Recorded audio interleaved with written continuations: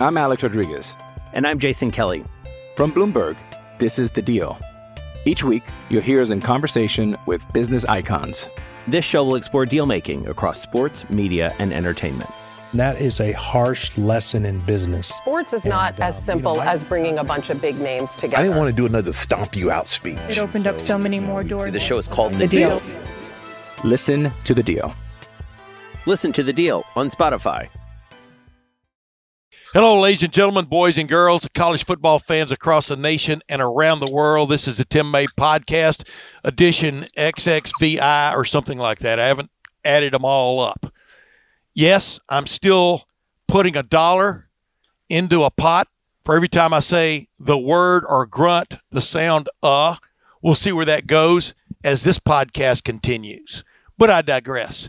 This was a kind of a big weekend for the college football playoff rankings if you're really following closely.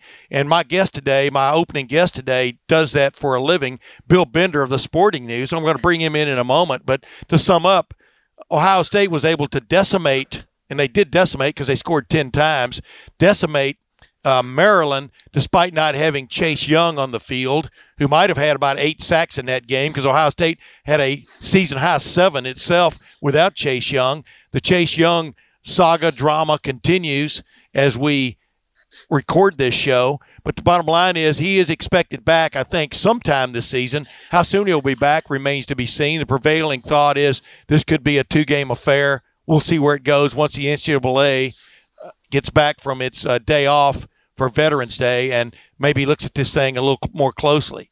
But, of course, then LSU decimated Alabama over the weekend in the big showdown game. This is about the 13th or 14th game of the century so far this century. The first one was Ohio State versus Michigan way back in 2006. But I digress. A friend of mine, but past that, a fellow who keeps up with the national scene about as well as anybody out there is Bill Bender. Writes for the Sporting News. I'd like to bring Bill in and just get his reactions on a couple of these major stories that occurred over the weekend. Bill, how are you doing? And speaking of jars, my daughter and I have a jar bet as well. It's every time I swear I put a quarter in, and every time she says, yeah, but then I get to take a quarter back. So it's pretty even right now. I had a curse cup way back when, and it ranneth over so much it looked like one of those slot machines at Vegas when you hit, 3 apples in a row. And I finally had to abandon it because I was running out of quarters. But Bill, you and I think alike. By the way, I just added another $1 to the cup just now. But I digress. Bill, immediately, what's your take? What's the impact nationally, the story from your vantage point of the Chase Young affair, the situation Ohio State finds itself in right now, and yet it was able to keep the ball rolling, so to speak, against Maryland? First off, Austin did a good job breaking the story. Good job for the people at Letterman Row there. Made for a busy Friday of trying to get down to the details of what happened, and now it's just a question of length. Now, like you said, I think we'll see him back on the field. It's just, is it going to be the Penn State game? Is it going to be the Michigan game? The immediate damage that I don't think really matters that much. Yeah, he's not going to win the Heisman now. That's not going to happen because he missed games, and there's a cross-section of voters, as you know, Tim, that may get over sanctimonious with that. Yes. But, at the end of the day, I think he'll be back on the field. Ohio State certainly didn't need him to beat Maryland. They won't. Have you ever seen a 50-point spread, Tim? You've been covering Ohio State for a long time. I haven't seen one of those in a while. Bill, I will interrupt you here and say that I thought this was going to be about 75. I know you can't go that high, right? But based on, based on evidence, why would it be about 70, 75? But no, I've never seen a 50-plus point spread before, and we're in uncharted territory. You think it's legit? I think it's legit. Well, I took Maryland to cover last week, and I'm doing my picks column. We do that every week, as you know, and I'm probably going to take the Buckeyes to cover the 51. And if they don't, so be it. But, I think it's a get in, get out trip for them. Get out of Rutgers, try to be as healthy as possible, and get ready for these last 2 games where, again, they're going to be heavily favored against Penn State, who laid an egg. People are trying to justify it. They laid an egg at Minnesota this weekend. And I've thought all along that Michigan would be the tougher game for Ohio State, but at the same time, you're banking on Shea Patterson to beat Ohio State, and it's hard to picture that as well. Yeah, I agree. I mean, I kept saying all last week, I was on a bunch of radio shows, even on my podcast here. I was more curious about how good Penn State was going into that game than I was Minnesota, because I thought Minnesota has shown an upward ascent. Of course, when you ascend, you're going upward. I understand that. But they've been ascending all year from like barely getting by Fresno State and blah, blah, blah, right on up to they are a very good offense right now. Great. I'm not sure. Tanner Morgan is playing extremely well. He had a great game against what was supposed to be the best defense he's gone against all year. I'm talking about on Saturday, Minnesota against Penn State. And then Penn State, like you said, kind of spit the bit, right? Yeah, I mean, it's a bad loss. And here's the thing, and I know we're going to get into Alabama here in a minute, but here's the argument I've been having ever since we've had this Alabama loss on Saturday is the committee's not going to push them off that number 4 line. It's going to be up to somebody ranked 5 through 11. And I always look at the board this way. There are 11 Power 5 teams with 1 loss or less. And those are there's never been a 2-loss team in the playoff, so you can cross everybody else off. Which one of those teams below, and I'm not counting Clemson, LSU, or Ohio State. I think they're all on track to do their thing. Which one of those teams below Alabama is going to push them off the number 4? Yeah. And I think it's going to make a lot of people mad, but I don't know that anybody other than Oregon can actually do it. Interesting. Very interesting because, of course, Alabama closes its regular season by playing the team that beat Oregon, Auburn. So, we'll see if that happens. Number 2, Georgia. I'm with you. I think Georgia there's a definite, what do you want to call it? Not curiosity, but doubt about how good Georgia really is right now when you think about it. But the interesting team to me, the fly in the ointment, is Minnesota. And, everybody can laugh, but Minnesota still has to play Wisconsin and Iowa. Those would still be considered quality wins. So let's say Minnesota gets to the Big Ten championship game undefeated. What do you do with Minnesota? Yeah, I mean, that's the big question. I mean, there is a natural disrespect for them knowing that they're an underdog at Iowa this weekend. Yes. I mean, off that big win, and I think they're better than Iowa. I do too. I think the Wisconsin game's a toss-up to me with them because I think Wisconsin does the same things they do. They run the ball a little bit better with Taylor. But again, Minnesota beat them last year. So, right. I mean, yeah, if you're an Ohio State fan, you almost want Minnesota to be undefeated when they play in the Big Ten championship if it comes to that. And I've been having this argument the last 48 hours, but if I don't think 2 Big Ten teams can get in, but what if that argument comes down to Ohio State and Alabama again for some reason? Right. And Alabama doesn't have to play for a conference championship. That would get vicious. Yeah, I really do believe that Ohio State wins the argument this time if, in fact, its loss is in the Big Ten championship game. I don't know if you agree or not, but I think Ohio State possibly wins that argument. But, of course, there are other dominoes that kind of have to fall and keep falling. If Georgia wins the SEC over LSU, now what do you do with those 2 teams? I mean, so it's really weird, Tim, because in this playoff era, and you've been doing this long enough to know how things change, but let's forget about the Rutgers game this weekend. We know they're going to win. Yeah. So if you had to rank the other 3 in order of importance for Ohio State's college football playoff hopes, I would say Penn State is the most important game because it gets them to Indianapolis. The second one would be the Big Ten championship game. You want to win that. And you can flip those 2 and say, yeah, it's most important to win the Big Ten championship. Somehow the Michigan game, in terms of what the playoff means, is probably 3rd. It's falling into cracks. I agree with you. I say that knowing it's absolutely the most important game on the schedule, so don't get me wrong there. But in terms of there is a scenario, believe it or not, where Ohio State could lose to Michigan and still get in. Absolutely. I mean, I absolutely see it just like you do. And this, Jim Harbaugh and company, that's going to be desperation time up there in 3 weeks. We all know that. I mean, they literally have to beat Ohio State or, in essence, take almost a permanent step back. Go ahead. Well, yeah, I was at the Notre Dame game, and that was the perfect setting for them, I guess. If you have 6 inches of rain on the ground, and they ran through Notre Dame, and I think they turned a little bit of a corner in the second half against Penn State. Agreed. I do think Michigan is. I know they lost the game. I think they're a little bit better than Penn State, though. I still think that, even though they lost the game, if that makes sense. Well, that's why I said just where they're where they're at right now. That's why I said. I mean, I was more curious about how good Penn State was against Minnesota last week because of that very thing. Because I had doubts about Penn State for a lot of reasons, and I'm not going to knock their quarterback. I thought their quarterback, obviously got banged up in that game a little bit too, but kept on throwing. But in essence, when they finally had to throw the ball to win the game, they couldn't get it done, as we all saw. But hey, let's jump real quick. Alabama, LSU. LSU pulls the win in Bryant-Denny Stadium. Joe Burrow is carried off the field. How many times have you seen a player carried off the field, number one? Well, you got to be happy for him, and everybody knows the best high school players in the country come from Southeast Ohio, right? So I guess so.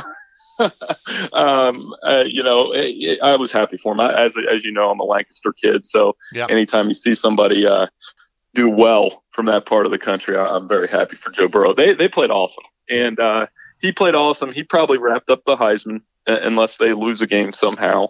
And I also think they have room to lose a game because of that. At the same time, like, for those who want to push Alabama out, at halftime the answer was yes, they're done. But the fact that they made a game of it and they just couldn't get a stop. I mean, the most disappointing thing for Alabama wasn't Tua couldn't move.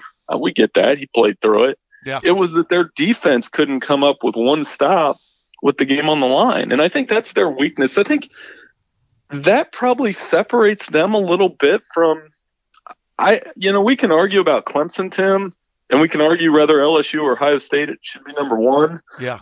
But the reason that LSU-Ohio State argument is going to get so intense is because whoever loses that argument is going to have to deal with Clemson in the first round. And Clemson is a lot better than people think they are. Well, I've had that argument. I've been telling people, when I look at it, you look at the 4 best recruiting jobs done over the last several years, and it's probably those teams, and possibly Georgia, the 5 teams that have recruited better than anybody else in the country. And when you play like competition is what I call it, who knows what's going to happen. Real quick, though, Bill, the interesting thing about Alabama and the myth of Alabama, which is this vaunted defense, the last 2 games that have meant anything, the Clemson game last year for the championship, and, of course, LSU the other night, Joe Burrow carved him up when he had to. He missed a few passes that might have turned that game into a slight runaway.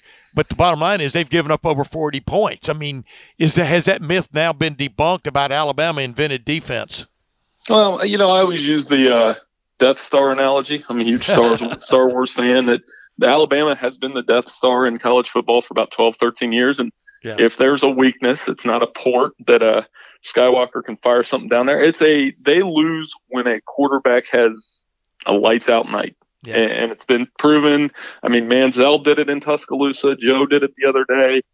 Lawrence did it. I mean, they didn't have an answer for Cardale Jones. No. And I think when Saban runs into a quarterback who can throw over the top against them, and it doesn't happen often because they can rush, when they have that quarterback who can throw over the top, they get beat. I mean, what was his name? Bo Wallace did it once. Yeah. I mean, it just happens every once in a while, and that is the weakness in their Death Star, so to speak. Well, I've told everybody that's how you attack Alabama's defense. A great defense is you attack it where there are fewer guys, and where there are fewer guys is in pass defense, and you can have some matchup situations there. They're favorable to you, but your quarterback clearly has to be on that night or that afternoon to make it happen. But that's the way you attack any really good defense. I've been explaining that to people for years, and that's why when I look at Ohio State, I look at LSU, I look at Clemson, they're equipped, with both the quarterback situation and the wide receiver situation, and to a certain extent, better than average offensive lines from a protection standpoint and protection schemes to get after Alabama. And that's Alabama's really worst nightmare in a matchup situation. Oh, for sure. Absolutely. And I think, that's why those three teams have separated themselves a little bit. I still think, like I said, if I had to guess how the board plays out, I think they're going to put LSU 1, and they'll probably end up number 1. I think Clemson, Ohio State will get a rematch.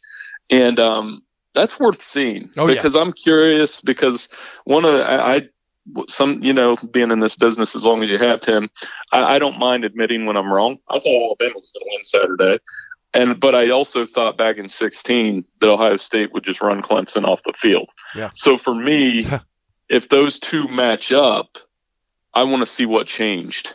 Did Ohio State really change? Has Clemson gotten better? Like I think they have. Be a fantastic matchup. And then I think that fourth spot will be a fun three-headed toss-up between Alabama, Oklahoma, who I think is going to win out and win the Big 12. But that defense, here we go again. Look out. And then the Oregon Ducks. I think Oregon is legit to make the playoff. I don't think they can beat those other three teams, but I think they're good enough to make the playoff. It is funny, though, how Ohio State has it would be an interesting matchup with every one of those teams, but especially Ohio State versus LSU. Joe Burrow, are you kidding me?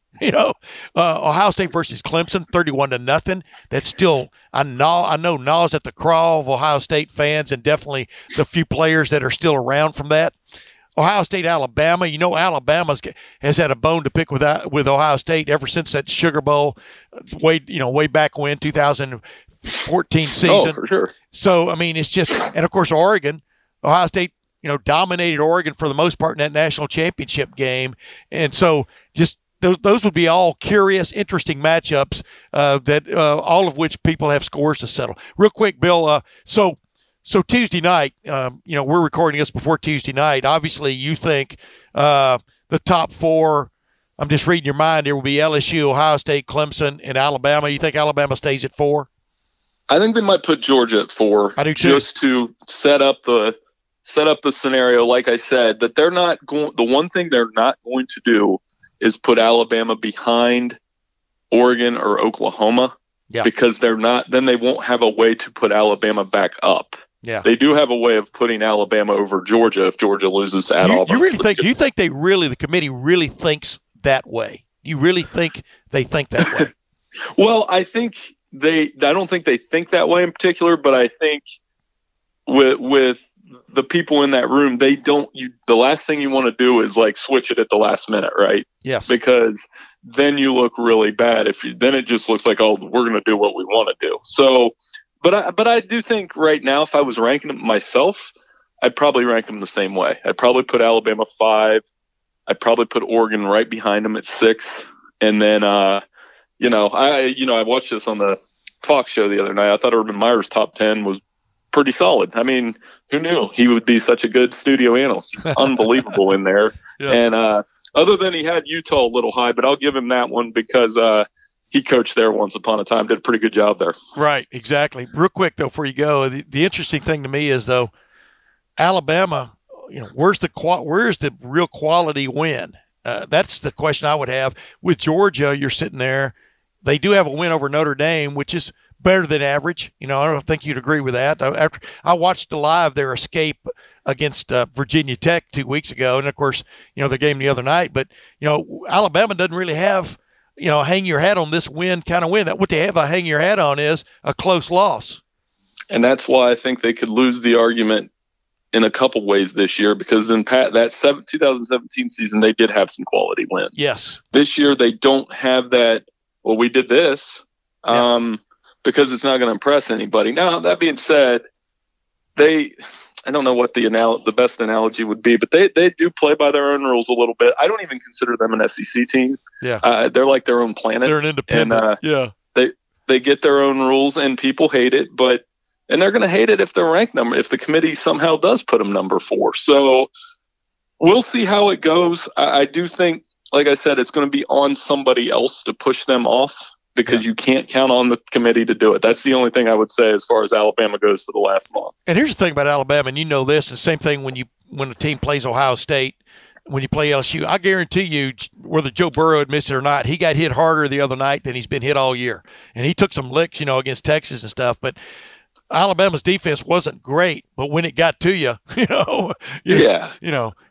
got whacked, and he got whacked a few times and stood up to it and delivered real quick. Well, selfishly, Tim, I hope if they could match it up this way, in a perfect world for me, I'd love to see Alabama, Ohio State in the semis, and then LSU and Clemson. Yeah. And then if Alabama and LSU win that way, so be it. They play for the title game. But I think we'd get some, like you said, there's no bad matchup in terms of the teams that could actually play Ohio State. Do you think they would match up LSU, Alabama in a semifinal?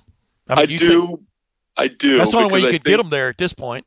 Yeah. Yeah, I think they would, just because they want to avoid what happened in 11-12, where the entire nation, like the entire rest of the country, complained when those two played in the BCS championship. Yeah. I got you. Hey, Bill Bender, it's always a slice. You know, you're one of my favorite people, man, and I appreciate you coming on here. And just give me one little snippet, one little tidbit out there, something you're working on, people can check on the Sporting News.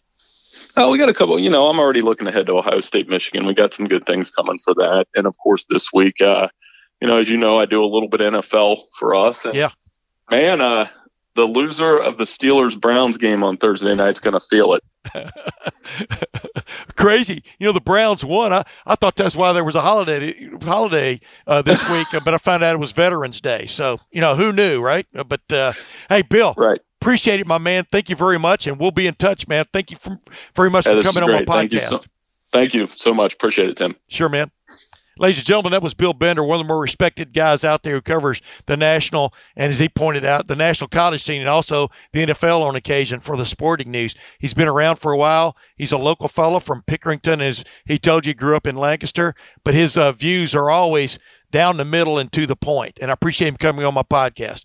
When we come back here, I'm going to break down a couple of 3 plays for you from the Ohio State win over Maryland, which caught my interest just on the way they sort of snookered Maryland and just sort of the incredible non-defense against Chris Olave on an early critical play in that game. I'm still scratching my head. How does that happen? But we'll be back with that, and then after that with my friend Boston Ward, and we'll talk about what's going on with the Chase Young situation and beyond for Ohio State as it gears up for the trip to Rutgers. We'll be back in a moment. Hey, college football fans, it's Zach Bourne here. You need to check out BetDSI.com. BetDSI is a great way to use your sports knowledge to make some extra cash. That's right. BetDSI is the top-rated online sportsbook. They've been paying winners for over 20 years. The reason they've been around that long is because they have got the fastest payouts in the industry. Plus, the user interface and mobile site is the best in the business. Play, win, and get paid. It's that simple. It doesn't matter if it's college football, the NFL, NBA, NHL, UFC, esports, reality TV, virtually anything. You can bet it. You can bet on it at BetDSI.com and get paid right now. There's no better way to add some excitement to games that you already are watching. Check out their live betting, where you can bet on games throughout the entire matchup, every play, and every minute until the end. BetDSI has a special deal for Letterman Row fans. Use the promo code ROW100 to get a 100% bonus match. That's more than double. That's right, more than double your money to start winning today. Once again, go to BetDSI.com and use promo code ROW100 and get this limited 100% bonus offer to make some extra cash on the sports you know and love. BetDSI, promo code ROW100. Now back to the show. Ladies and gentlemen, welcome back. This is my favorite part of the show. No offense to Bill Bender, no offense to Boston Ward, but where you get to actually look at some football plays and see where Ohio State stood out on Saturday against Maryland, the latest big-time lopsided victory was the number one in the college football playoff rankings. Ohio State was probably going to drop to number 2 this week, but who cares, right? It's where you are at the end of the year that matters. But the creativity that's going on here, and, the question was, did the Ohio State coaching staff and the players have something out for Maryland based on the way last year's game went, maybe based on the way last week went for Ohio State and its situation with Chase Young? I don't know, but what I kept in mind as I watched the most beautifully executed onside kick I've ever seen Ohio State pull was that Matt Barnes, the special teams coach, was a coach at Maryland last year. And let's just set this up. Spencer, roll it back to the very start. If you were paying attention, you saw Ohio State line up in this kind of weird kick coverage formation earlier in the game. Just leave it right there for a second. They had 3 guys to the right, or actually 4 guys when you got this fellow here to the right of Blake Hallbell. And when they're on their first couple of kickoffs, these guys kind of ran in and up the field, got in their lanes and covered like you're supposed to do on kickoffs. So for Maryland, this wasn't that odd of a formation, except if they were paying attention. This fellow right here was Chris Olave. The lonesome end, as I'm going to call him on this play, like Army used to run many decades ago. But if you can see, they're all set up to cover what looks like a kickoff to the kickoff team's left. But watch what happens, and I know you've all seen this a million times probably already, but let's play it again. Chris Olave runs straight up the field. Nobody picks him up. But the main thing that happens here is Blake Hallbell, in Australian rules football fashion, pops up a perfect kick to Chris Olave. Run it again, Spence. Let's watch it all the way to the top. And Chris Olave hauls it in like basically a little touch pass from Justin Fields, hauls it in right on the sidelines. And you can see the Ohio State sideline erupts in joy.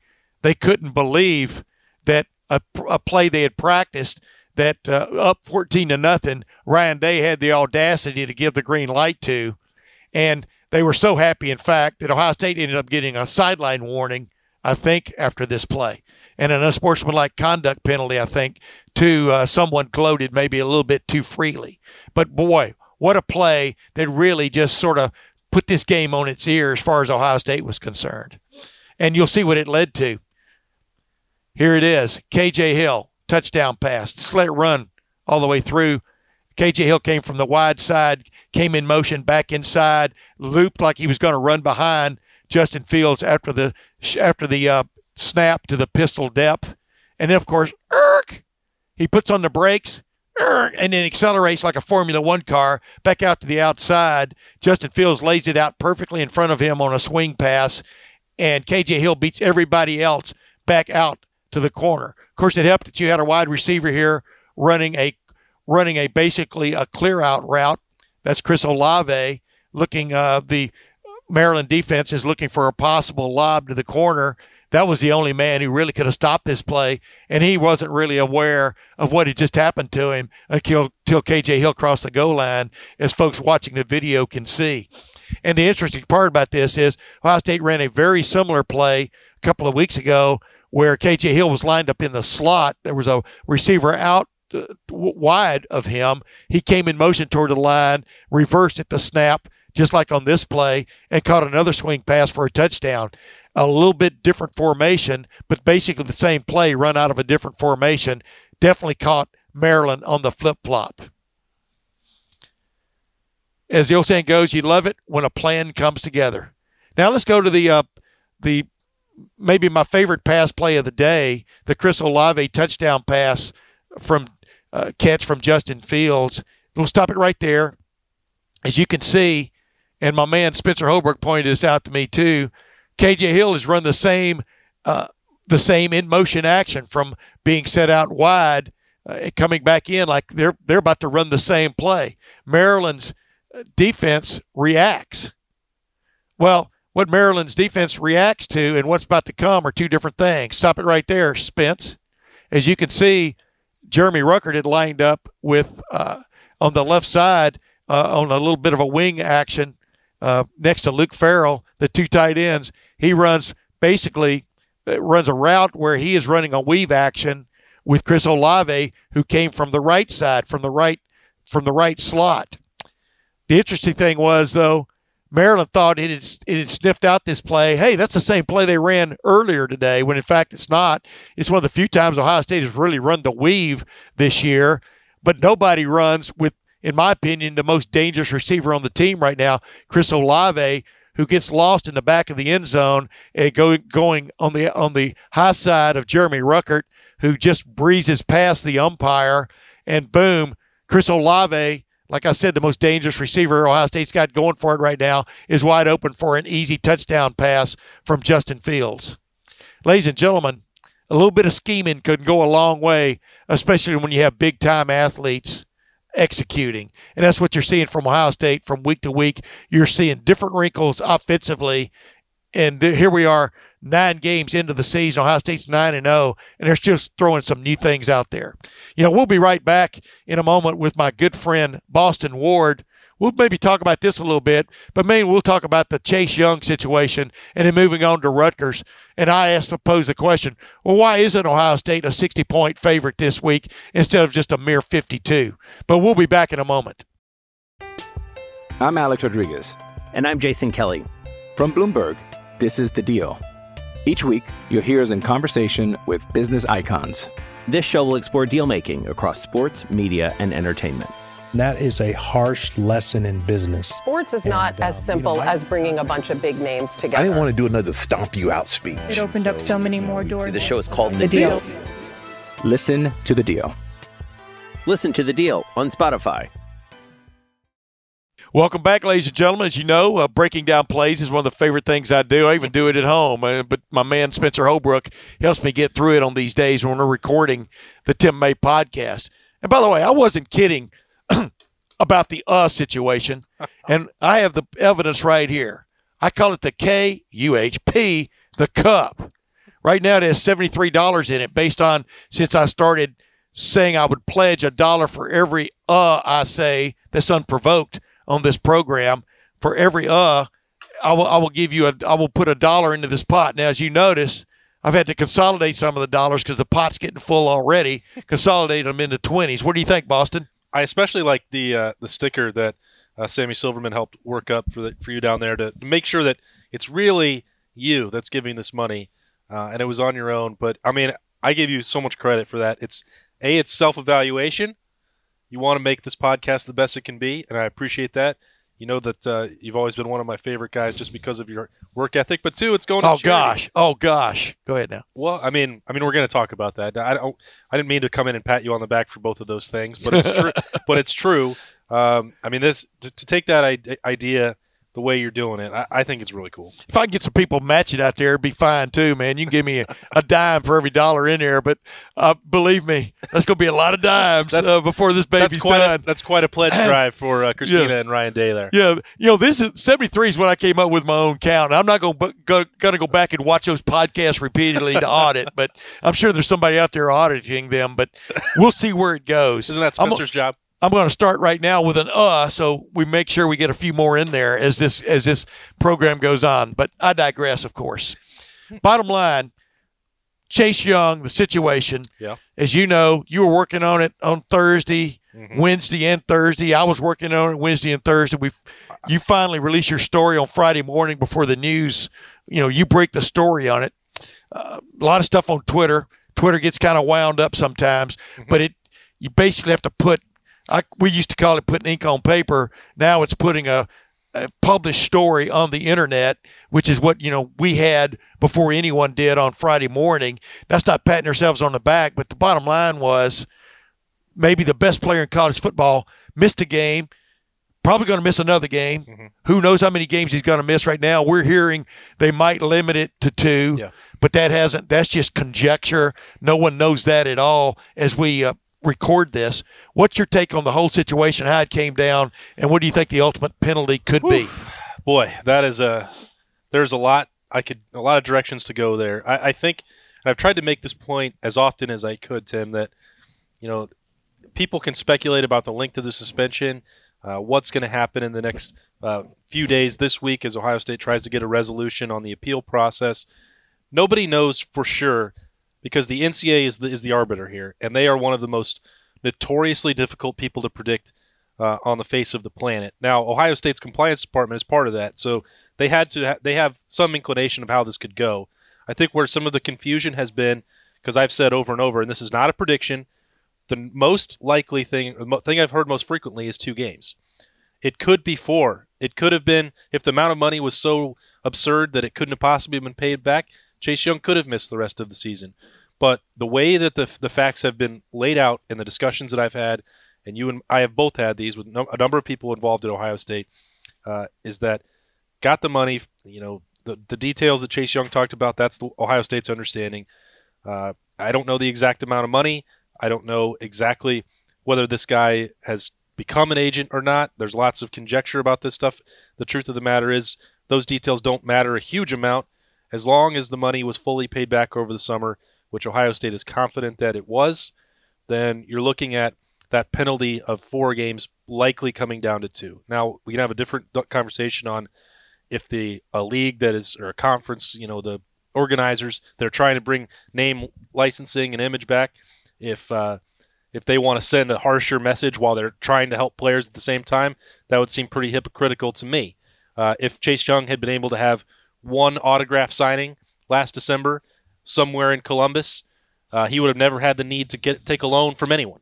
Pasadena or bust. That's what he could have called it. He could have done, he could have done anything. That's my personal opinion on the matter. I, as everybody knows, had the chance a few weeks ago to sit down with Chase Young and Larry Johnson. I like covering him. He's a good guy. Yeah. And you talked about last week. The thing that really put this on my radar where the concern went up was even before Wednesday. On Tuesday night, I was, trying to set up an interview and get Chase Young available this week with Ohio State's communications staff. Yeah. And I thought it was odd because the initial plan was... This is your Heisman guy. This was the initial plan was you had the off date for Ohio State after Wisconsin. You now had Chase Young in the straw poll, number 2 as the Heisman guy behind Joe Burrow. You have J.K. Dobbins. Justin Fields was the only one of those 3 that was available over 2 weeks. And I thought, J.K., that's fine. He deserves a break. He does a lot of media. But Chase Young was someone that there were plans for him to talk during those 2 days, at some point over 2 weeks. And when that didn't happen, I thought, that's a little odd. I wonder what else is going on here, because if it was up solely to Ohio State's communication staff, their leading Heisman candidate would have been available, and he wasn't. Yes. We were following the same flares there as it went on, and what we knew for sure going into Thursday was he wasn't going to play against Maryland. What we also didn't know for sure was exactly why, and then as it goes on, we find out exactly why as Thursday night goes into Friday. We were talking all night Thursday about popping that story then, but as I explained to people, you don't want to just throw. I've never thrown stuff on the wall. There have been a couple things that I've been semi-wrong about a couple times. Let me throw this in, Tim, real quick. The reason we didn't write it on Thursday night and waited until Friday morning was because there was still a possibility that the NCAA could have ruled on the appeal at any point. Correct. And so there would have been no point. This has happened before. I don't want to name too many names here where a player gets a ticket to a sporting event, a high profile, a starter, maybe even a Heisman candidate in recent years, and you're ruled ineligible at that moment. Ohio State finds out, and then you repay somebody for that ticket. Yeah. Okay? So that person, never needed to be reported. It wasn't like, okay, X guy just was ruled ineligible, but he's fine. He's going to play because it was a minor violation. They handled it. He was ineligible for 2 hours a day, and then he's back. And when it was Thursday night, you didn't know. That could still have happened for Chase Young. Yeah. And so until it was 100%, they're not going to hear it. He's not playing against Maryland. That's why we had to wait. What we knew was they were planning on him not playing, though. Right. I mean, that was for sure. And I just wanted to clarify that. Exactly. I mean, that's where, people always want to put the cart before the horse, and there are all kinds of theories floating around. We'll see where this goes if and when we ever get to talk to Chase Young again. Past that, I think we will. How Ohio State rode the boat against Maryland, rode the boat through Maryland. It was incredible that on a day when Chase Young was not available, they register 7 sacks, their most as a team all year. Unbelievable, right? Led by Devon Hamilton at defensive tackle and Tyreek Smith at defensive end. And, of course, Zach Harrison gets his, second sack of the year, I think. But big-time sack. But it is amazing how that worked out, huh? Well, it's you've been talking about Devon Hamilton all year. I know. You've been – Wait, pat my back. Pat me on the back. You've been right on about this guy. And it's not that anyone didn't believe it, but you just see these guys at nose tackle or 3 technique. As Jayshon Cornell didn't have a great statistical day, but continues to be a real weapon. But watch the video, man. I'm telling you. So it's just hard because you've got these big-time defensive ends. You've got Jeff Okudah. There's Malik Harrison. There's only so much spotlight to go around. But I think if you look at the guy who's really, really making an impact and moving the line of scrimmage on every single down, it's Devon Hamilton. And you don't see him on mock draft boards. You don't hear him talked about being as an All-American except for Will Krall, who made that his bold prediction for the second half of the season. Our boss man back there. So if you look at it, he doesn't get that much credit. He still doesn't. And the 2 sacks, maybe that'll help him.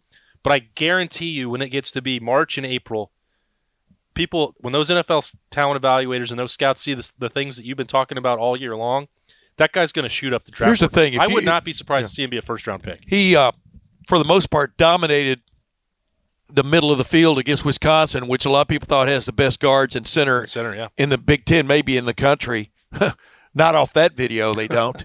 And, of course, Saturday he owned that poor Maryland center, knocked him backwards, and there was a great play. I mean, you and Zach Bourne breaking down one of the plays, and it's interesting because I was watching you guys record that, and there's a play in that y'all broke down, if you really pay attention, where a Maryland offensive lineman kind of fires out and hits nobody and falls down. I mean, that's the kind of year this defensive front is having, and it's not a one-man show. And I think it was very important to not just the fans of Ohio State and the people around the country see that, but for Ohio State, their players to understand it's not a one-man show up there. And I think they all kind of had a feeling about that.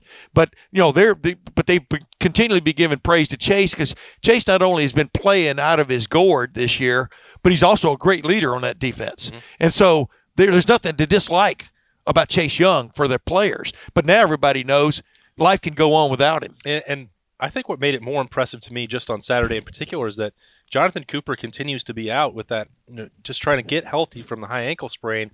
And if you'd gone into, August and we'd been sitting here and say it's November and neither Chase Young nor Jonathan Cooper are going to be on the field, and Zach Harrison is going to be a starter in a Big Ten game, based on what I had seen, he just didn't seem like he was going to be ready to play as a freshman to me. And that's not a knock. I mean, physically the tools are there, but it seemed like he was really raw, and Larry Johnson was going to have his work cut out for him. And Tyreek Smith, I would have thought that he would have ascended and been the potential to be a superstar. But really, I would have been pointing that towards his junior year the same way as with Chase Young a year ago. But it's when you take those 2 guys out, all Big Ten performers at a minimum, I think Cooper could have had that kind of year if he's healthy, but maybe there's a debate to be had on that front. But that's still 2 captains, right? A defensive end that you're playing without. C.J. Saunders, the 3rd captain, you don't have him, and I was told on Saturday that he will be out for the rest of the year. Now that's the other side of the ball. I'm not trying to get too far away from it, but Ohio State's had to play without key guys all year, right? And they have this dominance hasn't even slowed down at all without them, and that's remarkable. Well, that's why when I was talking with Bill Bender, you heard that. What stands out about Alabama, Clemson, Ohio State, Georgia, who am I leaving at? LSU. It's just the quality of the players on the roster. That's why they are different from almost everybody else you name. Some of those teams can rise up because they have great players. They have great players that if they play well on a day can beat those teams, but they don't have the depth, the quality that those 4 or 5 teams have, and that's why they are set apart. That's why Alabama will get a little bit of a wink probably from the CFP committee, because they know how talented the roster is. They know the problems that defense has had all year. Coming up, young, inexperienced guys who got tattooed, by the way, the other night. But that's the thing, you give Ohio State the benefit of the doubt, too, in this situation. But like you said, what Ohio State's doing on its offensive line this year at the tackle spots it's crazy. They couldn't have done that 2 years ago. No, not even close. One injury would have decimated them. You had, Brandon Bowen dealing with a back injury. Josh Allaby with that swing man, he was very important to the depth. He missed several weeks. He was back, could have, playing on Saturday. Thayer Munford dealing with, that lingering issue, an ankle injury of his own. Right. And him getting annoyed about answering the questions about that. But I just remember. That's what happens when you become a star. I mean, you've been doing this obviously longer than me, but this is 8 years that I've covered Ohio State. And when I first got here, that 2012 unit was I mean, you had a converted tight end playing right tackle in Reed Fragel. Right. And if they had lost Reed Fragel, I don't know what would have happened. And it was really that way basically every season that I've been here. One injury didn't hurt them when Brandon Bowen got hurt 2 years ago, but they weren't quite the same. And last year was the first time where they really kind of were able to absorb that when you looked at what happened late in the year with Demetrius Knox. But, I mean, not at tackle. They still would have been in big trouble, I think. Yeah. And now it took them a long time, I guess, to get it right with offensive line recruiting and building that depth back up. And I think it's finally back to a level where you think Ohio State would be. I remember all the heat that a lot of people were giving Greg Studrawa, especially I did that. Yeah. in the coaching swing transition to the Ryan Day era, whether Ryan Day would even retain him. And I was always under the impression that Ryan Day respected what Greg Studrawa brings to the table. With that, also adding to that mix is what Kevin Wilson brings to that offensive line tight end group from a coaching standpoint. I mean, he's almost a forgotten guy this year when you start talking about Ohio State coaches, but there's a toughness there that is without a doubt. And I tell people, I always refer to the video. The video does not lie.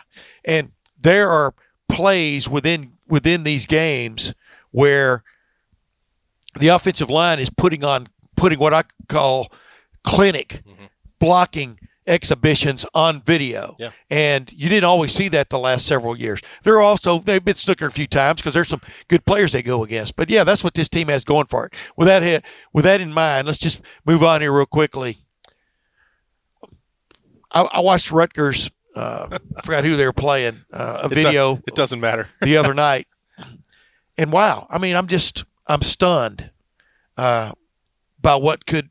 I'm stunned by my thinking about what could happen on Saturday afternoon at 3:38 p.m. when they kick off at Rutgers in Piscataway.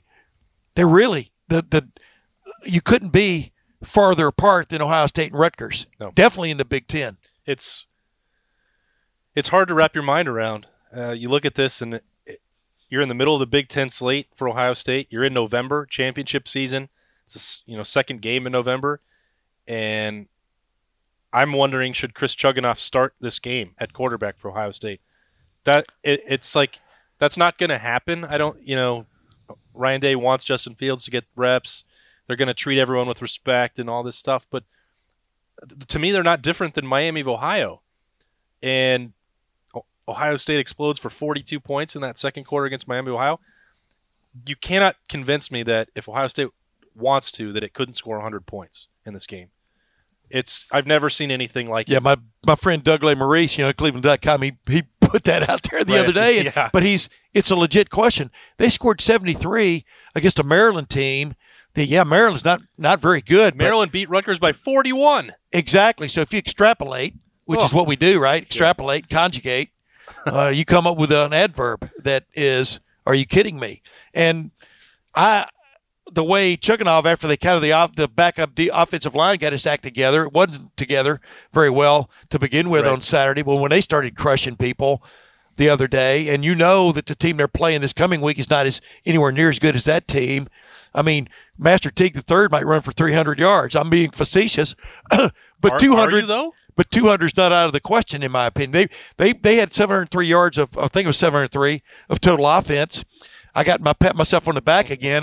I said they would top their season high of rushing yards, which had been 363, and I was worried about that until the fourth quarter when Master Teague III and DeMario McCall and Marcus Crowley just kept going, and of course they did. Season high, I can't remember what it was, 386 or 392 or something. They might top that again this week. And I think you and I were talking about this as soon as Saturday's game was over.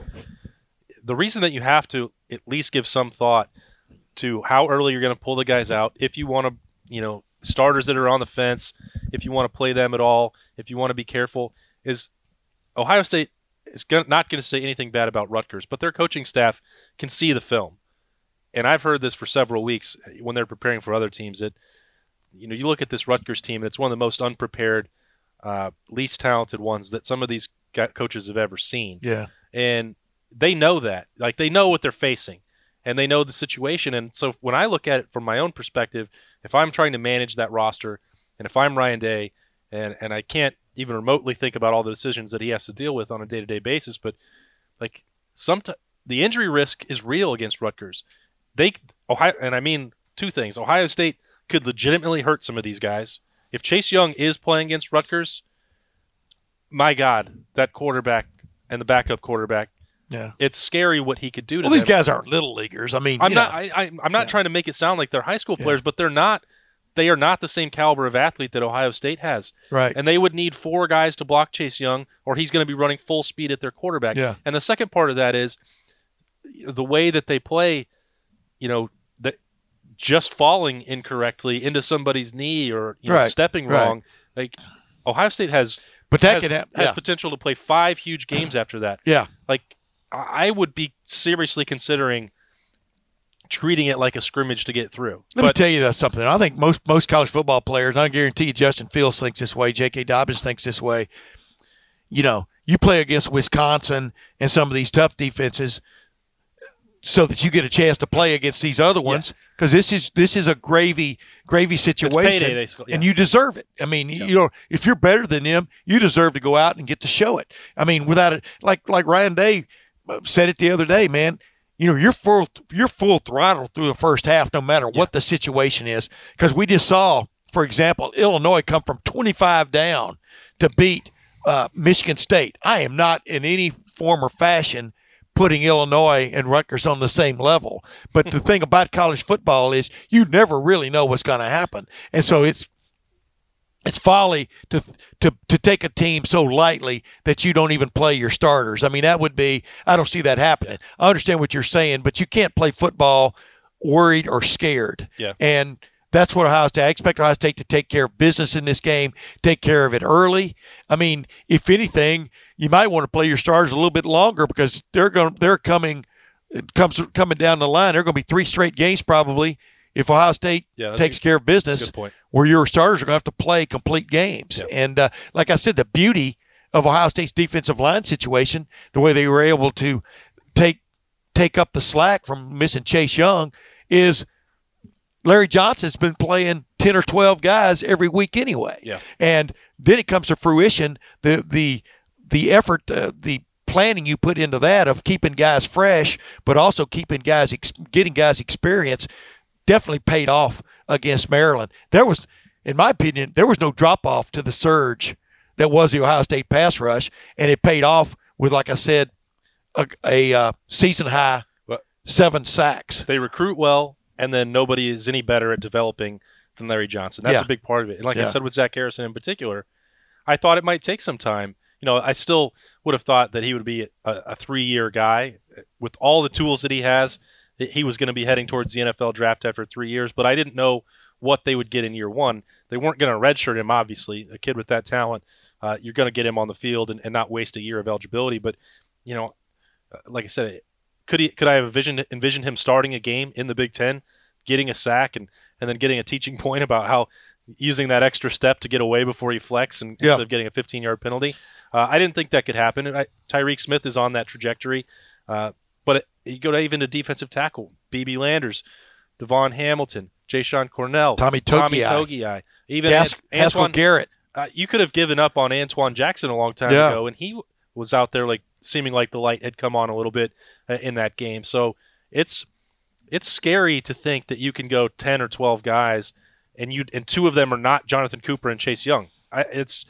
Show me another defensive line anywhere that can match that. I don't believe it exists. Yeah, I agree. I agree wholeheartedly this year. Everybody kept asking me last year, did Ohio State going into the season have the best defensive line in college football? I guess no. I kept saying no, Clemson did. And Clemson did, by the way. But now, from a depth standpoint, I think this rivals, if it's not better than any other program in the country, including all those big-time teams I've named. Yeah. Well, you know what, Boston, it's always a pleasure. We'll get to a fully fledged, whatever the adverb is there or adjective is there, pick situation after practice on Wednesday when you and Berm and I stand around and what did you think talk about what's coming. Think the point spread was going to be? I thought the point spread. Here's the thing, the guys that set the point spreads are in it to make money. They're not in it to predict a final score. And clearly they're not, because they totally missed Saturday, right? I mean, once again, Ohio State's 8-1 against the spread. Yeah. You know, somebody lost, and it wasn't who bet on Ohio State, if you follow my drift. So I thought the spread would be possibly pushing 60. And the thing about it is, the reason I look at the way the second, third team for Ohio State went in there and kind of kept up the pressure for the most part. Demario McCall had a day. He had 2 touchdowns. He's the king of those fourth quarter touchdowns. Well, I know you don't like Demario McCall. I like Demario McCall. I thought his kickoff return kind of set the tone for how the day went on from then on. After the one time, the 2 times that they had a kickoff return in that game, but the bottom line, or 3 times. But I thought his first kickoff return was pretty big. Right. But then past that, I don't see Rutgers being able to stop the second or third teams on a consistent basis. So if I'm analyzing it, I saw at least the spread getting up into the high 50s, maybe 60, which would have been almost taken off the board. Well, I think, and McCall is the perfect example for your point there. It's not that I don't like Demario McCall. It's that I struggle to see him being able to carve out a meaningful role ahead of a guy like Master Teague. Marcus Crowley was showing why he gets carries in that fourth quarter before that my goodness, injury buddy. Scare. I was on the field on the sideline for when he was running. Man alive. That guy's going to be a very good player at Ohio State. And so that's really the point. Like, they have a guy like Demario McCall who almost any other school in the Big Ten or in the country would feature. And I have a hard time, putting him ahead of Dobbins, Teague, Crowley, KJ Hill in the slot, back when CJ Saunders in training camp before he was going to miss the year. I thought all those guys just brought a little more to the table, like Garrett Wilson at punt returner. Right. And it's not that I think Demario McCall is a bad football player, because clearly he's not. And other teams, are going to struggle to stop him if it gets into the game. But getting him into the game for Ohio State, you have to go past all these other guys. Right, exactly. Ladies and gentlemen, that's the problems Ohio State is dealing with. First world problem. You lose maybe the best player in college football, and you still have a season-high 7 sacks against a not hapless team, but half-hapless team. Some quarterbacks that can run, too. Yeah. It's not like they were exactly standing there stationary targets. And the way Devon Hamilton's blowing up plays, man, and there's nowhere for the quarterback to step up and go. If you don't beat the guy around the edge, it's lights out, and that's the way it was for Maryland on this past Saturday, and that's the way we expect it to be for Rutgers ×2 this coming Saturday. Ladies and gentlemen, I really want to appreciate and thank Boston Ward for coming on my podcast yet again. I really want to throw out thanks to Bill Bender, one of the more respected fellows out there covering major college football. Yep. And I want to, thank myself for not adding that much to this cup. We'll have to check the tape. Correct. The tape will tell the tale, is all I like to say, but I was very disciplined today. But either way, this is going to a great cause, the Christina and Ryan Day Fund, at the end of the regular season. And by the way, I will be cutting it off at the end of the regular season because I do have to buy my grandson some Christmas toys. But until next week, this is Tim May for the Tim May Podcast. We'll see you then. With Lucky Land Slots, you can get lucky just about anywhere. Dearly beloved, we are gathered here today to... Has anyone seen the bride and groom? Sorry, we're here. We were getting lucky in the limo and we lost track of time. No, Lucky Land Casino, with cash prizes that add up quicker than a guest registry. In that case, I pronounce you lucky. Play for free at LuckyLandSlots.com. Daily bonuses are waiting. No purchase necessary. Void where prohibited by law. 18+. Terms and conditions apply. See website for details.